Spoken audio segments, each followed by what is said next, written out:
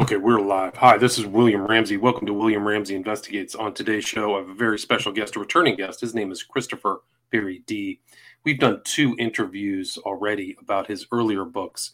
One we did in August 2021. Title of that book is Talking with Psychopaths and Savages, Mass Murderers and Spree Killers. And then in early November, we talked about another book titled Serial Killers, World's Most Evil Journey Deeper into the Darkest of Minds. But today we're going to talk about a different book about women. And I would suggest people not listen to this with young children around. The title of this book is Female Serial Killers, a chilling study of the most evil women in the world. This was published back in 2018. And Christopher Berry-Dee is a direct descendant of Dr. John Dee, court astrologer to Queen Elizabeth I. He's a former Royal Marine Commando and the founder and former director of the Criminology Research Institute, or CRI, and the former publisher and editor-in-chief of The Criminologist, the world's oldest and most respected journal on matters concerning law enforcement, penology, forensic psychiatry, psychology, penal reform, the judiciary, and all criminology subjects. He has interviewed and interrogated more than 30 of the world's most notorious serial killers and mass murderers. He's appeared on TV as a consultant on serial homicide and was co-producer, interviewer for the acclaimed 12-part documentary series, The Serial Killers, as well as consulting on the cases of Fred and Rose West, Ian Brady and Myra Hindley, who's featured on the cover of this book, and Dr. Harold Shipman in the 2-4 produced TV series Born to Kill. And really a fascinating book, a lot of interesting information about people they had heard in the news but did not know much more about their full story. Somebody called Joanna Christine Dennehy covers in detail, and also Eileen Warnos, but he can talk about that. So Christopher Berry-Dee, welcome to the show. How are you? Yeah, I'm great. I'm all ready to go. Thank you. Cool. Well, thanks for agreeing to the interview. I mean, you have such a long background. I think you're over 40 books published. Can you talk about, you've traveled the world. You start off at a women's penal prison in Russia. You've covered so much territory. Can you talk about what inspired you to write Talking with Female Serial Killers? Well, I'm always giving the guys a bit of a hammering. Kenneth Bianchi, Lucas, some of the guys at your place, Russian serial killers. I mean, I give them a damn good thrashing normally, but then all of a sudden it twigged that some of these women could be more deadly than the male. I mean, they can be naughty. And I thought, well, this time I'll have a pop at the girls. Rudyard Kipling's famous quote, the female of the species could be more deadly than the male, is true. And so that's how this book came about. And you've traveled, you've seen so many prisons. Can you talk about your experiences? Like, you've been to prisons in India, Russia, the U.S. What's it like for women's prisons around the world? Well, let's start off with Sablino, which is about 40 kilometers south of St. Petersburg. I was working with the St. Petersburg State Police. Great guys, love their vodka, do anything for you for a bonus, a bottle of scotch and some Scottish shortbread for the wives. Obviously, you've got to give them a bonus. And I visited this women's prison at Sablino. It was minus 15, dropping to 20. It was snowing hard. At first appearances, it looked like a concentration camp, like a German concentration camp in the winter. Guard dogs snarling. And when we sort of slid into this prison, there were these girls all wrapped up in cheap coats, scraping away the ice so that I wouldn't slip up, going to the governor's office. And I met the governor. She was a Mother Teresa. She's a lovely woman. She made sure that any girl that went there that couldn't read or write could read and write when she left. I went round the dormitories, jammed packed, 3 bunks on top of each other. Every woman had at least one cat. The place stunk to high heaven. The windows were broken. The snow was coming in. Then they wanted to show me their hairdressing salon. The girls had a hairdressing salon. It was all pink and painted and sweet and kind, and they had pictures of famous American film actors there. Real girly thing. And then they held a concert in my honor. It was very moving. It was incredibly moving. I met one woman who was the head chef. She was a very big woman in a barn where they were doing a big vat of soup or something. and my camera steamed up. It was so, it was so steamy. And she'd actually chopped up her husband and fed him to some neighbours. And the reason why was, for years she'd suffered terrible abuse at the hands of this drunk who had raped her young son, and she'd had enough. And then one day she was complaining, and he locked her out onto the balcony of their home and it was snowing, and he poured lighter fuel over her and then set her alight, and it burned her badly. He said, "I'll warm you up." So she decided to take an axe from a wood pile and cleaved his head in, and then thought, "Oh, hang on a minute, I'll feed him to the neighbours." She actually got 15 years. She's released now. I still write to her. She's okay. Then I met the gangsters, the women gangsters, in a very secure area. I took them a lot of Marlboro Red cigarettes. They love Marlboro Red. Called a Marlboro Krasny, means red in Russian. And they were great. They were well behaved. And guess what? There wasn't one woman in that prison that had ever hurt a child. Not one. Not one woman in that prison had ever hurt a baby or a child.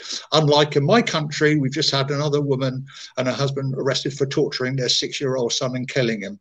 So there was none of that. But that was my first experience in Russia, and that prison was something to be scared about going to. Right. You notice that there's difference in treatment in prisons, and you talk about how kind of soft, comparatively soft the UK is on some of their worst criminals. You also mentioned that in Russia, their recidivism rate is very low. I think you said 96% don't reoffend. I think the West or some Western countries, certainly the U.S. could learn from the Russians and what they're doing. So that's interesting. Well, female in English prisons, where Joanne Dennehy is, she's a very dangerous young woman, is incarcerated. It's a holiday camp. I mean, I'm talking about a holiday camp. It's spotlessly clean. They got TV, internet access. They got all the medication they could possibly want, central heating, exercise. They have Christmas parties, pantomimes. It's a fucking joke. And then I've been to a couple of American prisons. One was where Kathy May Wood was incarcerated. She's out now. And the other one, Gwendolyn Graham, up north. And they've got it easy.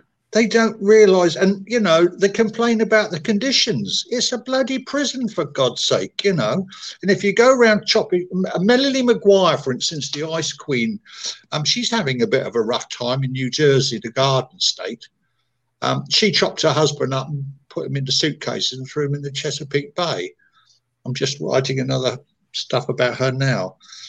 She's at the Edna Mahan women's prison in New Jersey, but that's just come into a lot of stick because apparently I think it was either closed down or they're doing a big inspection there because the conditions were quite bad. Well, my attitude is if you don't want to go into a bad prison, don't kill anybody. Right. Right. I mean, it's a good idea. And you mentioned somebody I didn't know about, this person, Kathy May Wood. I think she was in Michigan. She's kind of one of the intro people you talk about. Can you talk about her? And she was an example of a certain type of female killer, right? Well, Kathy May Wood and Gwendolyn Graham, my dear friend Lowell Caulfield wrote an excellent book called Forever in 5 Days. Worth getting hold of, guys, if you want to read the definitive account of these murders. What it was that these two girls, these two nursing aides, had a job at a Grand Rapids nursing home. And in the winter, what they did was, as part of a lesbian love pact, they decided to suffocate by burking, which means sitting on the chest and then pinching the noses, and they killed 5 helpless elderly people in their beds. The instigator was Kathy May Wood. She's a big woman, and you've got this lesbian relationship, you've got this husband and wife type relationship, and Gwendolyn Graham was a frail little thing, but she was led along by Kathy May Wood. Now, Kathy May Wood did a plea bargain deal and tipped all the blame onto Gwendolyn. And Lowell Caulfield picked this up in his book as well as I did. Now, when I went to see, I filmed Kathy Wood, I had a full film crew with me, and she appeared all contrite, and she had tears rolling down her cheeks, and she was, oh, it wasn't my fault, Christopher, and everything else. But the minute she walked out of the room, she was overheard saying, I bet I fooled those silly suckers in there. Then I went to interview Gwendolyn, and we filmed her, and she was self-harming. She'd been cutting her wrists, burning her hand, burning herself with cigarette lighters and matches and stuff. But she was a pathetic little soul. Now, because Kathy May Wood did a plea bargain agreement, she's since been released. Little Gwendolyn Graham is going to spend the rest of her life in prison and probably come out wearing a cardboard box. So, but they were both dangerous women. I mean, you can't just sit on old people and suffocate them. They should have been put in an electric chair, for God's sake. Those were somebody's grandparents who they'd known all their lives. I mean, God's sake, and to let Kathy May Wood out, and she's walking the streets now, it's despicable. Right. And they were doing it kind of for sport. That was one of the things, a theme in your book is like, what's the motivation? In this one, they didn't even have any financial, vengeful inclinations. It was all just for bonding, kind of strange things they were up to, right? Yeah, so they do it for fun. Mm-hmm. Yeah. And there's a lot of care. Unfortunately, there's a lot of care stories involving women poisoning and things like that. Can you talk more about kind of where things can go wrong for women in healthcare?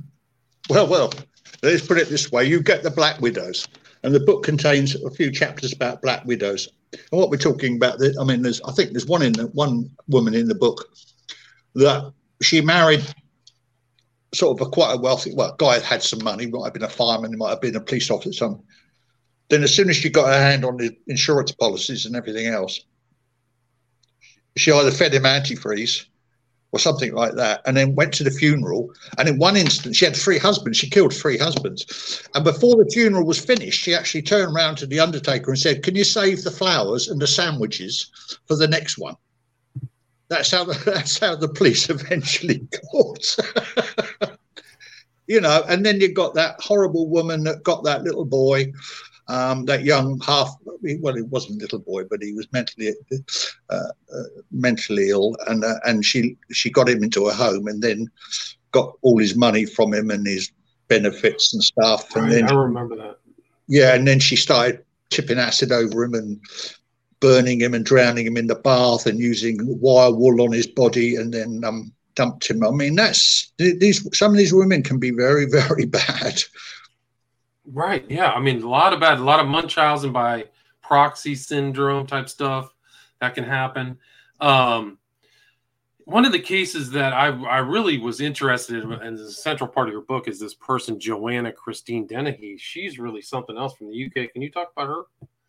Well, to be honest with you, I've interviewed a lot of serial killers, men and women, or mass murderers, or one-offs. I mean, but Joanna Dennehy's, I mean, people say to me, what is the most dangerous person you've ever met? Well, I mean, Kenneth Bianchi in Washington State Penitentiary, an idiot he was. I mean, he had these evil eyes. I mean, Arthur Shawcross, Dougie Clark, the Sunset Slayer. I got on well with Dougie. He swears a lot, but he was okay. But there are dangerous people, and then there's really dangerous. And I don't know if everybody watched the film Exorcist or these possessed films, or the devil inside. But Joan Dennehy is, without doubt, in my mind, one of the most dangerous women that ever walked the face of this earth. Wow. She's about 33, 34 now. She's quite petite. I wrote the book called Love of Blood with the help of the police that nicked her. She, an English girl, came from quite a good upbringing, middle class, and she killed 3 men in a week. The first kill, if I remember rightly, because I've done so many of these people, was a Polish boy that she'd met in a mall a day or so before. She lured him back to a place where she was staying and then stabbed him with a a 5-inch pocket knife in the heart, and then her lover, her 6'7" lover, his name was Gary Stretch, believe it or not. They put the body in a wheelie bin and let it rot for about 4 days in the garden, and then they dumped his naked body in a dike in the countryside. The second kill was of a man, a drunk, asleep in his bed. She had a job of keeping the house clean, and he was drunk, and she stabbed him 40 times. And then the third kill was her landlord, who she lured to a place for sex and got him dressed in the kinky. He was married as well, a lovely, beautiful wife and 2 kids, Kevin, and she lured him to his place, and he put on a black sequin dress and high heel shoes, for God's sake. And then she stabbed him. And then he was found in the dress, right? In the dike and stuff like that. Yeah. He had something. He had an aerosol container stuffed up his backside, which was there for everybody to see.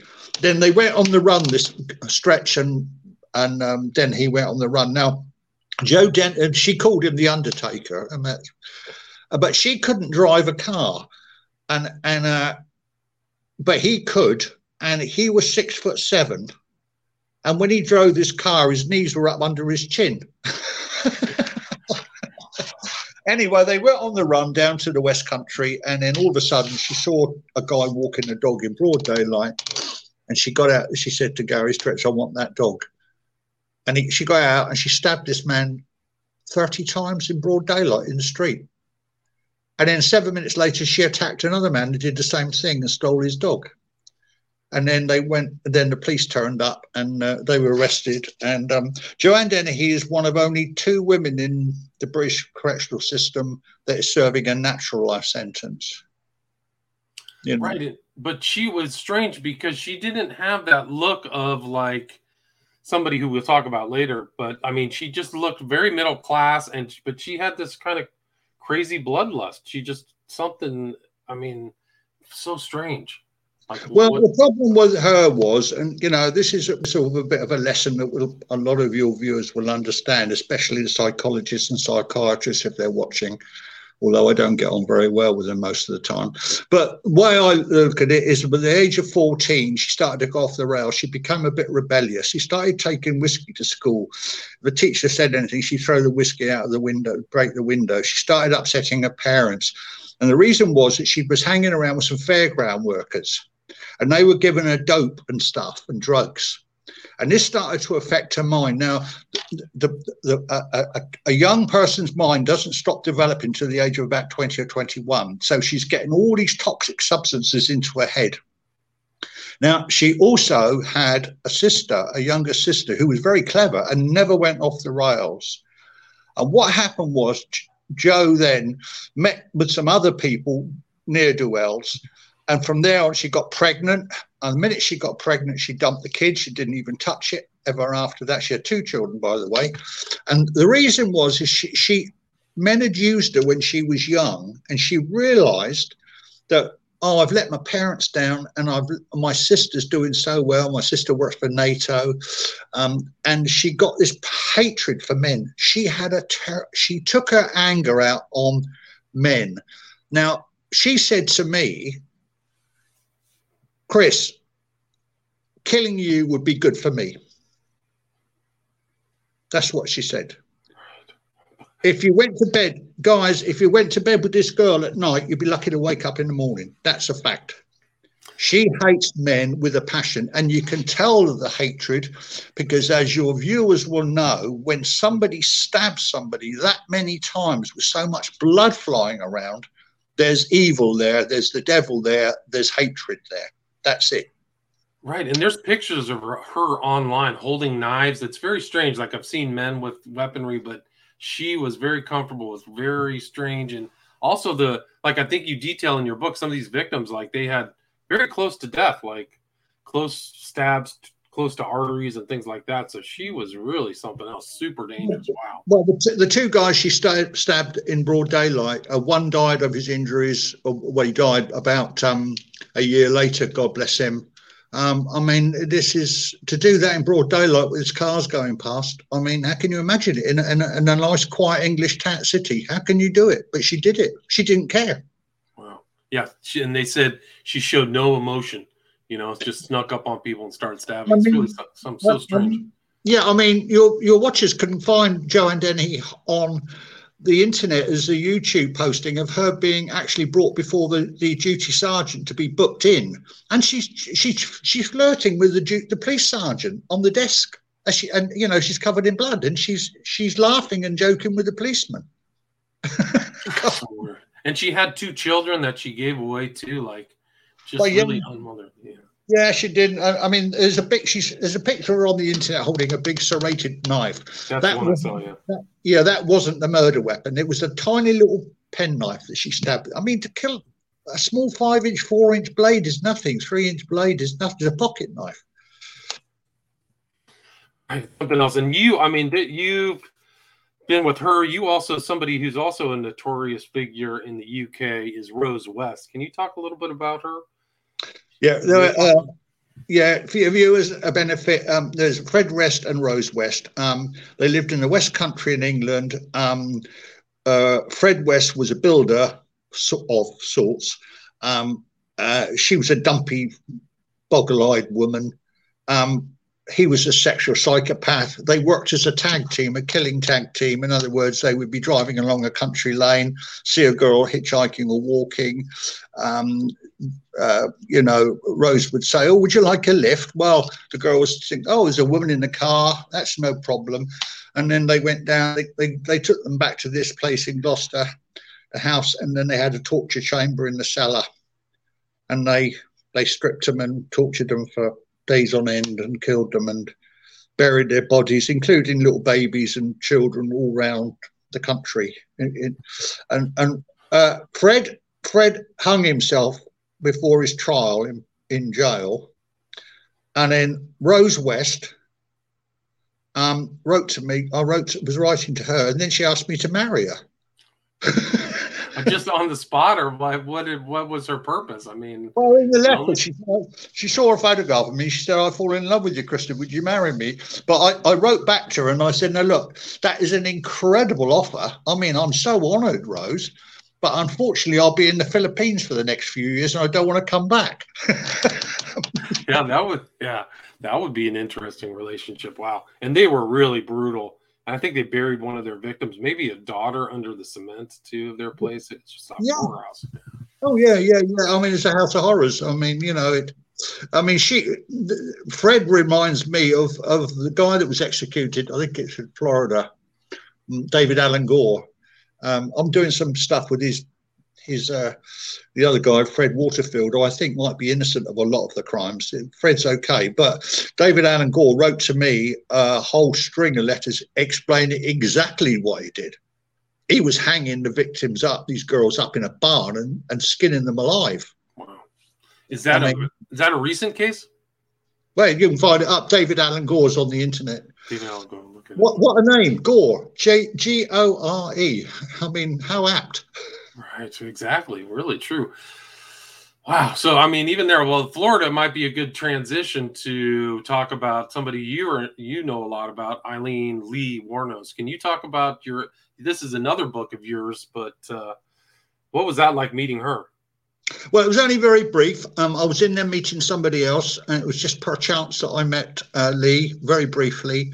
But I wrote a chapter in one of my books called Talking of Serial Killers, and my publisher said to me, "Chris, look, we've got all men in there, really want to have a woman in there." And I started researching Lee's case only for a chapter, and then I started to get upset, and I started to drink heavily when I was writing and researching, and I thought to myself, is this a man's thing about a woman? Am I being a bit soft?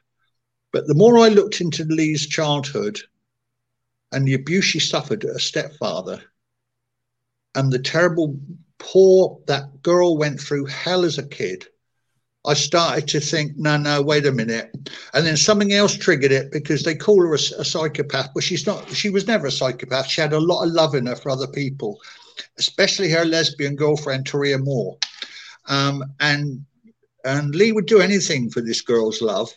And she, as your viewers will know, that Lee was an interstate hooker.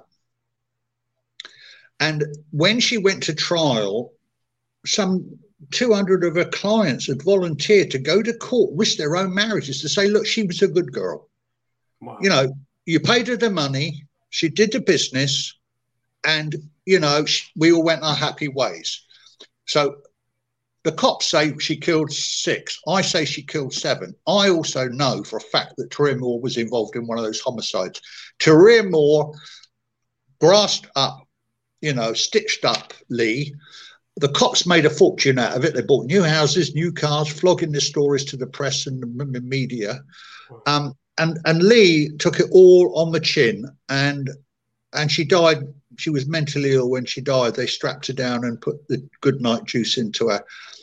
I wrote the book called Monster after that, which made the movie Monster starring Charlize Theron. And I have a great. I've argued on TV and at lectures in front of psychiatrists and psychologists till the cows come home, and now they're all starting to agree with me that she was not a psychopath. She was just badly damaged as a child. But I want to add this to it: the 7 men she killed. Why did she kill 7 men out of all of the others? Well, the 7 men, when you research their histories, were bad. One was a blatant abuser of prostitutes who beat them up and beat women around. The others, one was some social worker who was holier than thou, who started punching her during sex. Another one, you know, told her to strip off, and he raped her, tried to rape her. And so she pulled out a gun and shot him. Right. Good. I mean, so it's just 7 out of hundreds, right? Hundreds of Johns that she was with. Yeah, well, and she shot them. And, you know, if a woman, I mean, look, let's get this straight. I mean, I go to the Philippines, I go around the world, and, you know, these working girls, I prefer to call them, you know, all right, they might have drug problem. They've got kids, their husbands have left them, they treat them like, you know, and they got to do something to earn a few bucks. And I get that. But there's no reason to go around smacking them out and knocking their heads out and beating them up and abusing them. That's out of order. We've had this in this country with Peter Sutcliffe, the Yorkshire Ripper. 17 women he murdered, some decent, lovely young girls walking home from school. If this is where the gun laws come in, and this is, I know there's a lot of a debate in the States about this at the moment, but if one of those girls like Lee Wuornos had a firearm, all the other girls would still be alive because she would have shot them. Yeah, and she was kind of clever. She would kind of play more crazy than she was. Did you find that to be true? Like, I thought that there was times where, like, she was tell people fake stories or something like that. Well, yeah, and she told people a few fake stories, but look, let's get down to the nitty gritty about that. The child was badly damaged and brutalized as a 9-10-year-old. I mean, her stepfather used to come in and he'd make her polish his leather belt, then bend her over a kitchen table naked and thrash her while he masturbated. You know, then she met that Lewis Graff Fell, who she beat him up because he was a stupid old fool. But that girl was seriously damaged. She was streetwise. She was bright. Her stepfather made, in the winter, when she got pregnant, and her stepfather made her sleep in a car outside in the snow for weeks. Yeah, so she's just super abused. Why do you think that I mean, I guess it's Florida, but she got the death penalty instead of life in prison. Do you find that the death penalty was merited, or what do you think about that? Well, look, I get asked about the death penalty a lot. And I want to say this to your viewers, and I'll say it to you as well, William. Look, if somebody like, say, Texas, are sick and tired of having their elderly, their children raped, murdered, the elderly beaten up for a few handful of cents by some senseless clowns who should know that if they commit a capital offence that they could be executed, then that's for Texas to decide. You know, if another state abolishes the death penalty, then that's their business. But what did killing Lee Wuornos achieve? Nothing. didn't really, yeah. And she, I mean, yeah, I mean, it's kind of a tragic case. She killed those people, but like you can see the background that led to those events. And yeah. And she, like, she wasn't well. I think she said, I think you quote in the book, "I'm sailing with the Rock. I'll be back like Independence Day with Jesus, June 6th, like the movie Big Mothership and all. I'll be back." Like her senses were all scrambled. So yeah, I mean, I met officers from the Florida Department of Law Enforcement. I got on quite well with. I get on well with them anyway. But I met some of the cops, Captain Binniger, and a few of the flipping cops that arrested her. Big mouths, rednecks, full of themselves. Fat, obese. They think just because they're packing heat, they think they're the dog's bollocks. I mean, and they bragged about it, and they made a lot of money out of selling the stories, and they knew they were stitching her up, and they let Taria Moore off the hook, So would these guys like mandate that they get paid to give quotes to international journalists? Is that how they made money, or I don't understand how that works?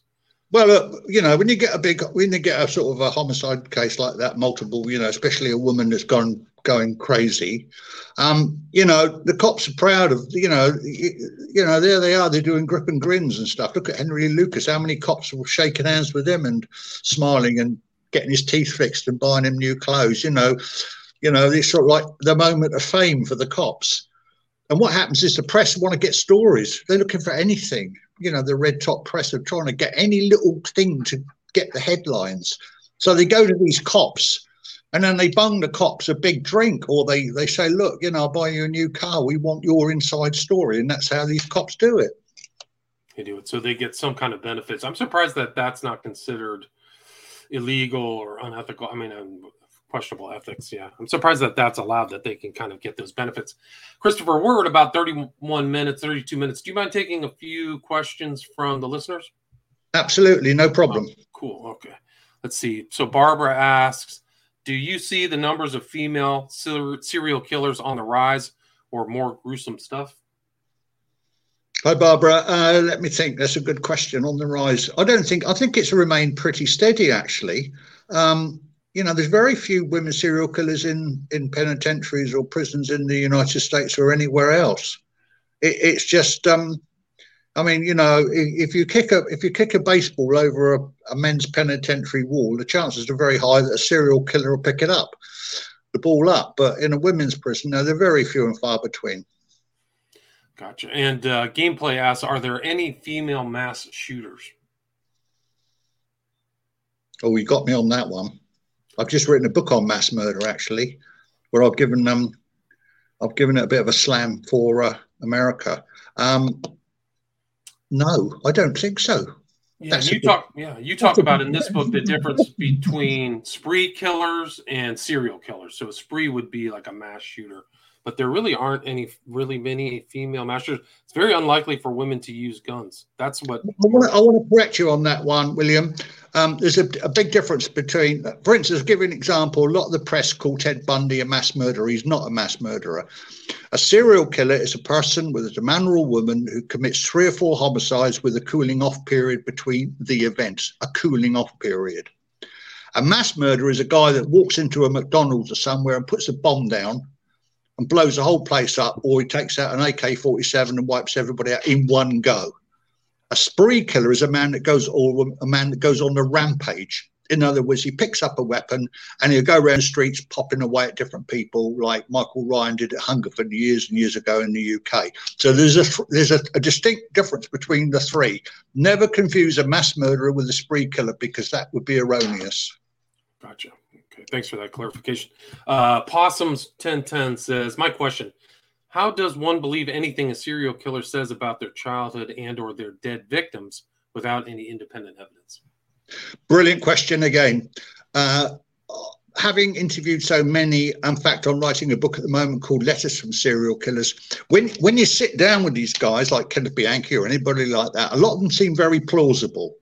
They seem contrite. They might be blaming, like Harvey the Hammer Carrigan did at MCF when I interviewed him.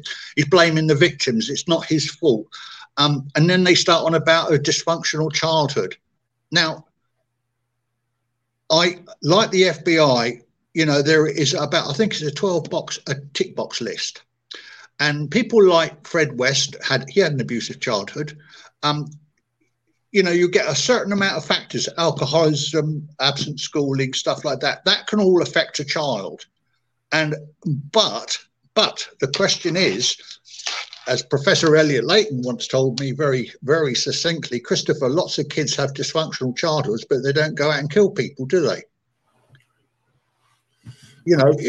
On the cover of that book, you've got Myra Hindley. Now, she was one of a tag team with Ian Brady, who tortured and killed quite a few little boys in my country years ago. Now, Myra would never have killed anybody had she not got together with Ian Brady. Rose West would never have killed anybody if she hadn't got in with Fred. The little girl I mentioned earlier,